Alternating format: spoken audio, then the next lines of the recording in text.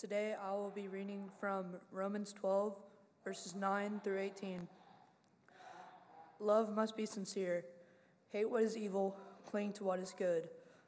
Be devoted to one another in love. Honor one another above yourselves.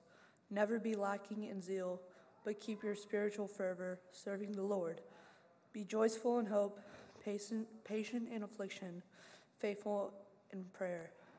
Share with the Lord's people who are in need. Practice hospitality. Bless those who persecute you. Bless and do not curse. Rejoice with those who rejoice. Mourn with those who mourn. Live in harmony with one another.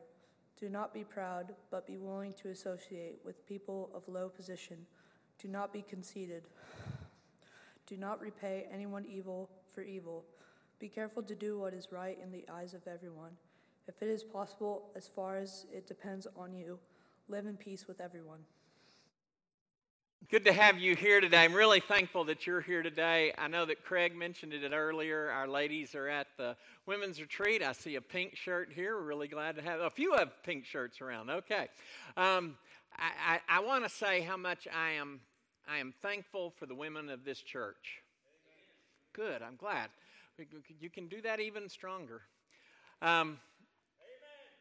What we miss how much less this church would be without the faithful women serving in so many faithful ways. Amen?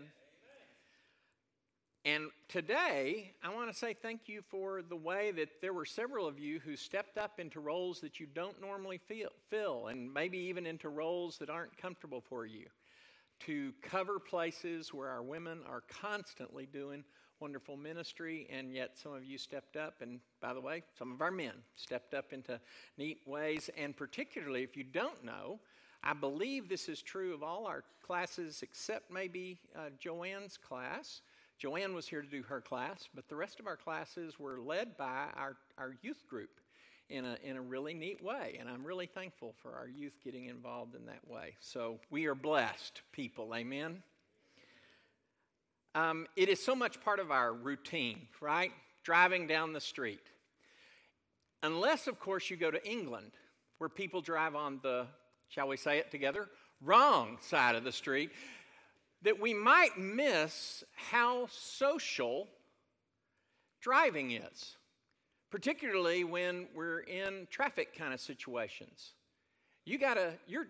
And by the way, isn't this semi-miraculous that you sit there and depend on this person beside you going 70 miles an hour, that they're going to stay there and you're going to stay here and we're all going to live to tell about it?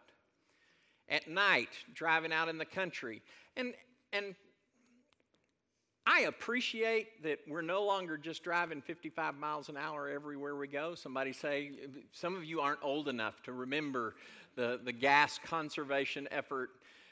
Mostly it was an effort to spend a lot of money on new speed limit signs. No, never mind. But we all drove 55 everywhere, and I like that we're not doing that anymore. But I would say there are times when I'm out in the country and that sign on a 2-lane divided by a yellow strap, that sign says 75 miles an hour. And it's like, you are crazy. I'm not that faithful in what the guy on the, let's go two ways. I'm not confident enough what I'm going to do at 75 miles an hour in my lane, let alone what that other person over there is going to do in their lane. You didn't know that Paul was writing to modern day life in traffic when he said, as far as it's up to you, be sure you live at peace with everyone, did you? It's amazing how the Christian life was never intended to be lived in a bubble. It was always intended to be lived for Christ in the world. You've heard Jesus say, the light, you're the light of the world. The rest of that sentence is if you put a light in a dark room, it stands out. There is always the contrast between where the light is and what surrounds it. You're called to live in the world in a new and different way. We are all called to live in the world in a new and different way. And when Paul summarizes what our life in Christ is to be like, the transition in this book from What do we believe about what God did through Christ? And what do we believe about what God has always been doing in Israel and now in full Israel, grafted in Israel, including all peoples that will respond to Jesus in faith? He summarizes that process of moving from theology to practice, from thought to action. He calls it, be a living sacrifice. That is where chapter 12 starts. And what I need you to understand and keep in your mind, that as long as we move forward in these lessons from this second part of Romans, these last 4 chapters of Romans, nothing leaves the heading of be a living sacrifice. Yes, you might be right. When we get down to the greetings, we've kind of left what it is to be a sacrifice, but I will probably do my best to even tie the greetings to the churches to the concept that he wants us to understand that we are called to be living sacrifices. And don't lose sight of the way Paul calls us to change our lives. It isn't just a concept of living sacrifice, but it's a twofold process of not being conformed to this world, but being transformed by God's will. We want our heart to be God's heart. If the goal of following Christ is to be living sacrifice, then this is the process. You got to figure out what the world wants, and you've got to resist that. And you've got to figure out what God wants, and you have to welcome it. You have to open your heart to it. It will be a process that will continue, I hope, for me, for the rest of my days. I don't ever intend to retire from this. I don't ever intend to say, I'm old enough that I don't need to worry about it anymore, because what I discover is that more and more, I haven't, and I still don't fully conceive of all the ways that the world is pressing me into its mold. And it is my prayer that on the day I die, before I die, I say, God, transform me a little bit more today into more and more of what you want me to be. And let's also state up front, this is not an easy process. It's always funny to me how we expect following Christ to be somehow or another just kind of unfold in front of us, when the process of establishing our forgiveness and establishing the kingdom of God on earth in a way that has not changed for 2,000 years was not an easy project. Terry reminded us. The cross was painful. It cost Jesus everything. Why would we think that if we are to be, catch the phraseology here, living sacrifices like Christ, then why would the process for us leaving behind the world and yearning for, striving for, welcoming, pursuing the transformation that God wants us to be, it would be easier? It is also very interesting if we look backwards in the text, and Callan kind of caught the end of what we were closed out last week and introduced the process the scriptures that we're going to be talking about this week. It is really interesting to me that almost the first thing that Paul says, if you're going to leave the world behind and move towards the transformation into the mind of Christ and into God's will, is you got to find your spiritual gift and get to work in it. I don't think that comes very high on the list when we think about what does God want me to do. We think about do's and don'ts. We think about lots of other things, but he says, no, you know what? God can do more with your ministry than you really realize. Yes, he can bless people and bless the church, but he's got transformative work, the work of the resurrection that he wants to bring into your life by being engaged in ministry in the church and in the world. Note the closing phrases. Again, a list of 7 gifts that he kind of outlines, and then this beautiful section, just a few verses that Callan read, that idea of to be in Christ is to live out these, and I would say even gifts. We might separate the idea of spiritual gifts and ministry and the spiritual fruit of living for Christ. But isn't it interesting how that list closes? Here's 3 different translations. Most of you have NIV, practice hospitality. But understand that the words there are quite emphatic. Don't just practice hospitality, pursue hospitality. How can I be hospitable to other people? And I would say Paul's message is right here to the Roman church, to those Romans who are seeming to highlight the difference between those who were born Jews and maybe are trying to continue in observance of the law of Moses as they recognize Christ as Savior, and those who have come to know Christ not by following the law of Moses, but have come to know Christ outside of that influence. And somehow or another, they're looking down on the Jews. And by the way, the Jews are looking down on the Gentiles. They're both following Christ, but they're choosing to see the other as less, at least. They may be even seeing the other as wrong. And this last phrase, make no mistakes, Paul comes up with these lists on a regular basis. You read every letter, and the list is never the same. Isn't that interesting? You kind of get used to hearing phrases, and you think those are the same phrases everywhere. This being hospitable phrase is one of the most unique of the phrases. In fact, I believe it's the only place that shows up in Paul's literature. It will show up again in 1 Peter. But in Rome, Paul wanted to emphasize, if we're really going to be the body of Christ, if we're really going to let God transform us into what He wants us to be, if we're really going to be living sacrifices, we have got to be people who show hospitality in the body of Christ. This closes, in my opinion, the section from this chapter 12 where Paul is referring specifically to the way we live in relationship with each other inside the body of Christ. Now, the specific application of that is always going to be an individual congregation, but you need to understand, and again, now we can turn to chapter 16. The body of Christ in Rome was made up of at least 5 home churches. And so in some level, we have to continually kind of change our minds from thinking so much about these walls and thinking more about where else the body of Christ is and how we can live in union with them in hopes of being more and more the witness of Christ. How do we practice hospitality with, let's just say, other churches of Christ in our regional area? But maybe we also need to think about how we practice hospitality with the folks up and down the street that maybe have a different name or a little bit different set of distinctives.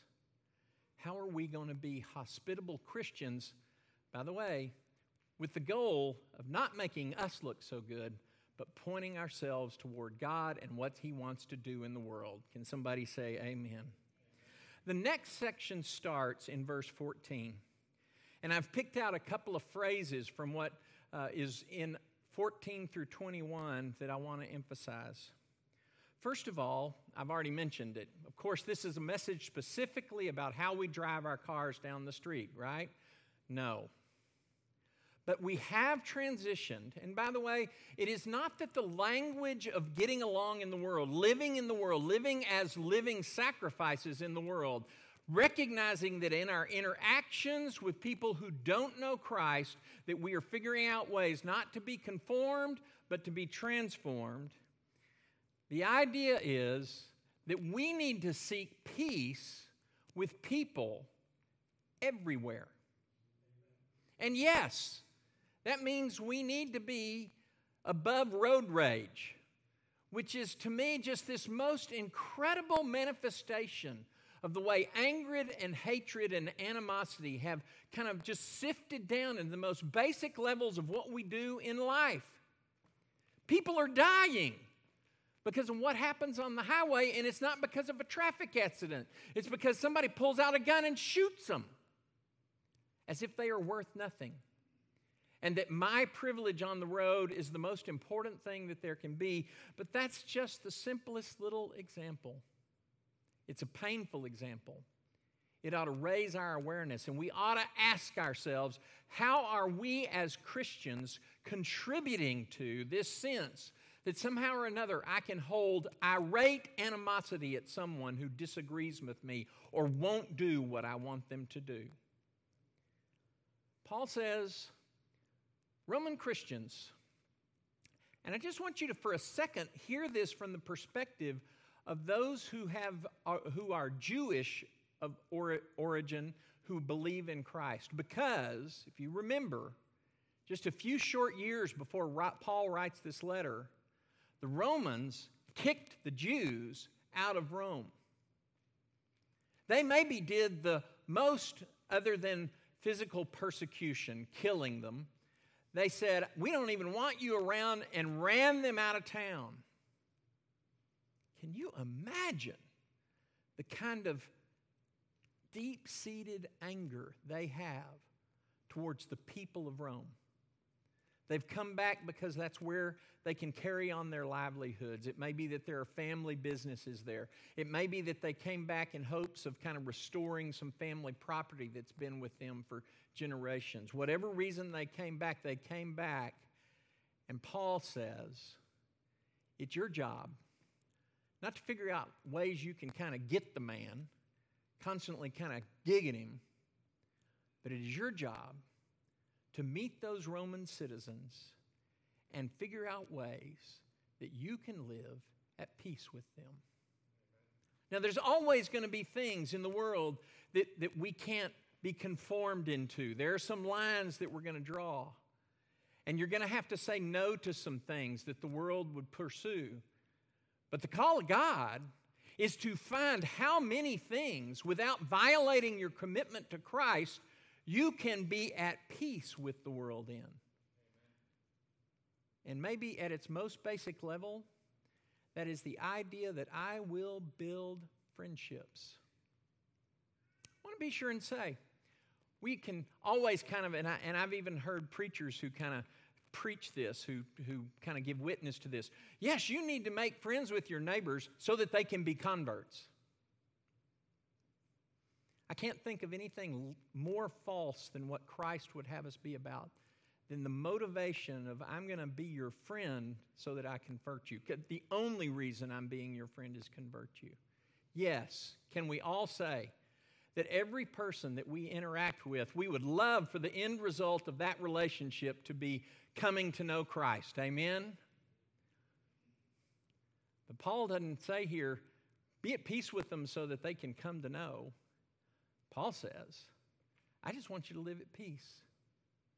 And I think we need to make it a goal to build more friendships with people who don't know Christ. And there are going to be times that that's going to cause us to kind of, I don't know if I'm supposed to be hanging around this person. We're always wrestling with that idea. If I hang around the wrong person, maybe their yuck spills off on me.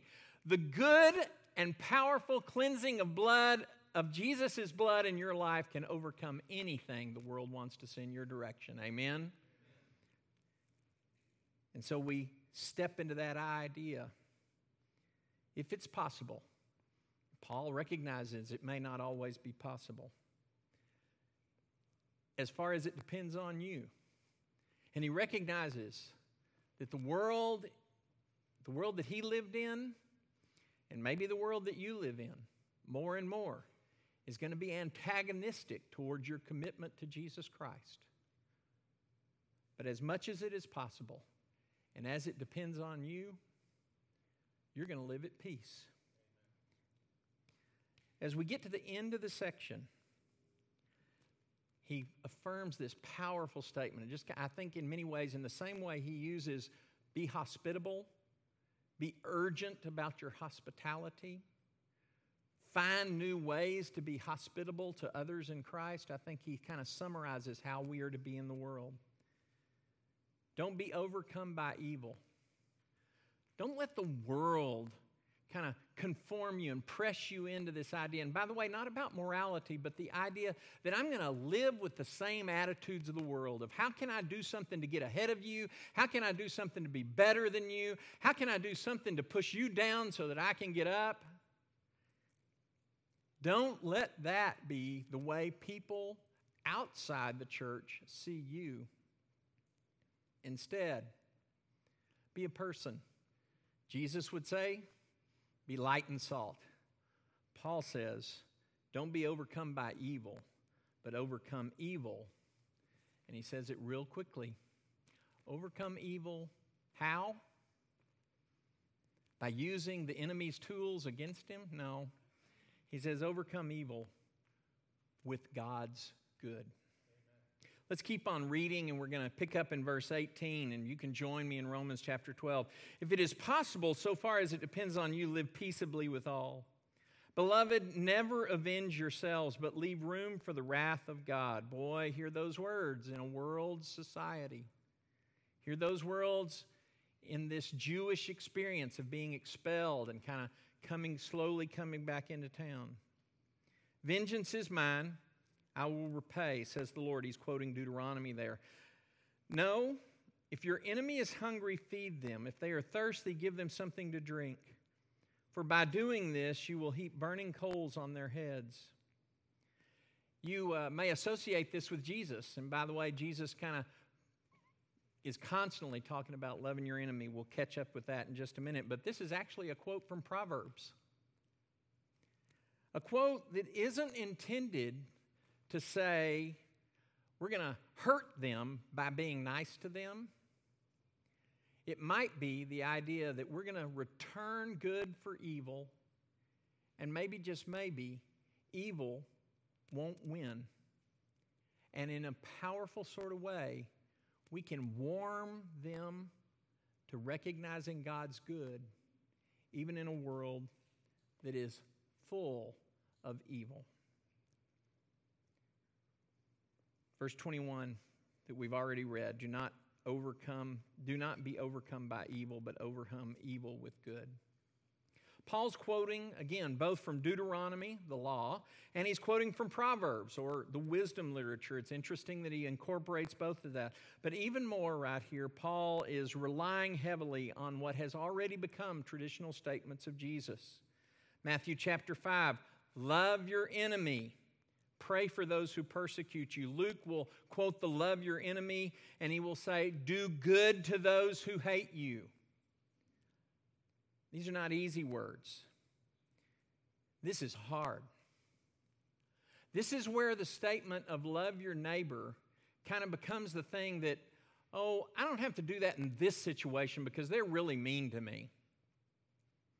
And I recognize that there are relationships that so often can fall into that almost abusive kind of category. And God is not asking you to sit and continue to endure abuse. But what God is asking you to do is not return abuse for abuse. And sometimes, folks, this is hard. Because make no mistakes, the world is constantly teaching you. If somebody hits you with a stick, you get a bigger stick and hit them back.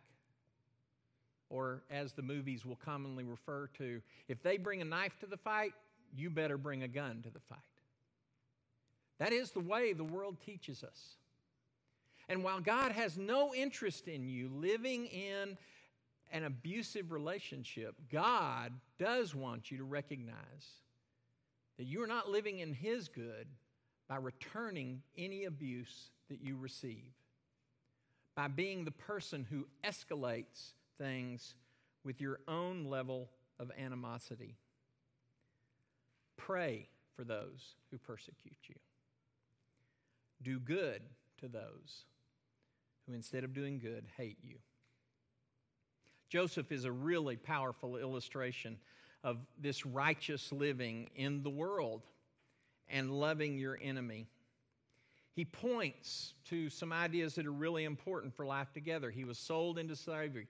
God is the one who raises him up, beyond all circumstances and I think the picture is to save the world there.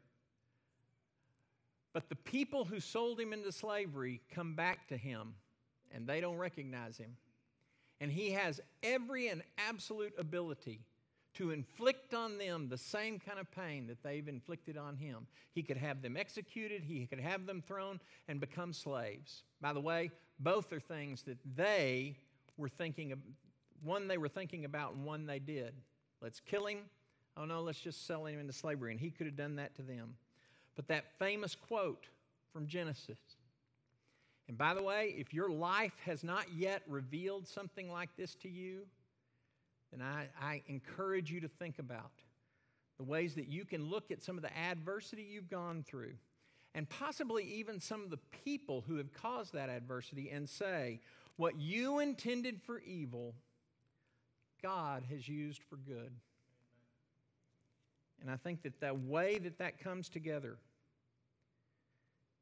God will use us among our enemies. God can use you in the world, a world that doesn't appreciate you, a world that doesn't recognize who Christ is and will not recognize what He teaches as true and right. But in reality, even those situations can be used for ultimate good. I want to real quickly go through two sets of applications. First of all, how do we resist conformity in the world? I hope some of this can connect with you in sort of a practical way. First of all, and it's already been mentioned in the Scripture, and if you haven't got it yet, I just want to say it out loud.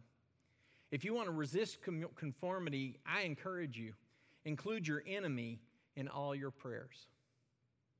By the way, not just the prayers that you kind of set up and say, I'm going to really pray something big here, but before you get done with that prayer at the table with your family, can you include language that says, I'm going to pray for someone who's opposed to me, who I don't see eye to eye with? Secondly, I want you to look for opportunities in the smallest moments to reverse anger and disgust with mercy. You may see, and there will be moments when we're going to be called to live into mercy, when it's big and it's going to make an impression. But I would say to you, you need to look for the littlest moments to turn that switch the other way. Because it is the preparation of the little moments that gets you to the big moments. Amen? Third, stop your evil early or anytime. Have you ever caught yourself, I'm about to do something that is hurtful to someone else? And maybe you can catch it. If you're anything like me, I'm afraid sometimes the word gets out there. The hurtful word gets out there before I can start it. But what I can promise you is that even if you can't stop it early, if you can stop at any time in the process, God can use that to help you more and more. Amen? Amen. And sometimes stopping your evil is going to need to be about saying, I'm sorry. So how do we welcome transformation? And it's that connection right there. Is repentance a large part of your response to God? Is the process of saying, I don't have it right, God, I need you to lead me into more good. I need you to lead me away from what is evil. And I recognize that I don't have it all together and I don't have all the answers. If we're going to be transformed, repentance has got to be part of our vocabulary. Amen? Amen? And by the way, repentance in common language is called I'm sorry. Say it with me real quickly. I'm sorry. You know the really even harder word? I'm wrong. I'm not going to ask you to repeat that. I know it's too difficult. I'll let God work on that. Secondly, to be transformed, to welcome that transformation, examine closely the ways you engage in overcoming evil. What is the world trying to push you into? What is that person at work that you just rub up against like sandpaper all the time? God's saying, I got to overcome this evil, this struggle, this difficulty. But the next half of the sentence, am I overcoming it with good, or am I just going to be more evil? I'm going to take you back to traffic real quick. Have you ever been cut off by somebody? Anybody ever been cut off by somebody in traffic? That ever happened? And boy, what's the first thing you want to do? I got an accelerator here, and I am going to figure out how to cut you off at the pass. I'm going to get around you and give you what you deserve. Anybody ever thought that, or am I the only one? I can promise you, You don't overcome evil by doing more evil. Finally, if we're going to welcome transformation, we need to find more ways to act for peace. And sometimes that's hard. Maybe it's always hard. Because if Satan wants anything, he wants us broken. He wants us divided. He wants us angry. And Christ calls us to find ways to bring peace. Living sacrifices are called to take up the cross and follow. And not just follow anybody, but follow Jesus, who isn't telling us to pick up a cross that he hasn't already picked up. Response to that is our opportunity to say, I want to be more like him. And today you have the opportunity publicly to say, I want to be more like him, to put him on in baptism as Scott has this morning, to say, I want to be a part of this circle of Christians united in the idea of overcoming evil and not letting evil overcome us. By finding peace anywhere we can find peace. I want to be a part of this group of people in the process of trying to figure out how to better love my enemy. Mostly, I want to be a part of a group of people who want to be living sacrifices. If we can help you in any way, here, now, please come forward during this song. If we can help you online, please use the number that's there on the screen, 979-217-3300, to send us your heart and how we can help. That'll start a conversation, and we look forward to participating in it. Take up your cross and follow me. Won't you come as we stand and sing? Encamped along the hills of life, Christ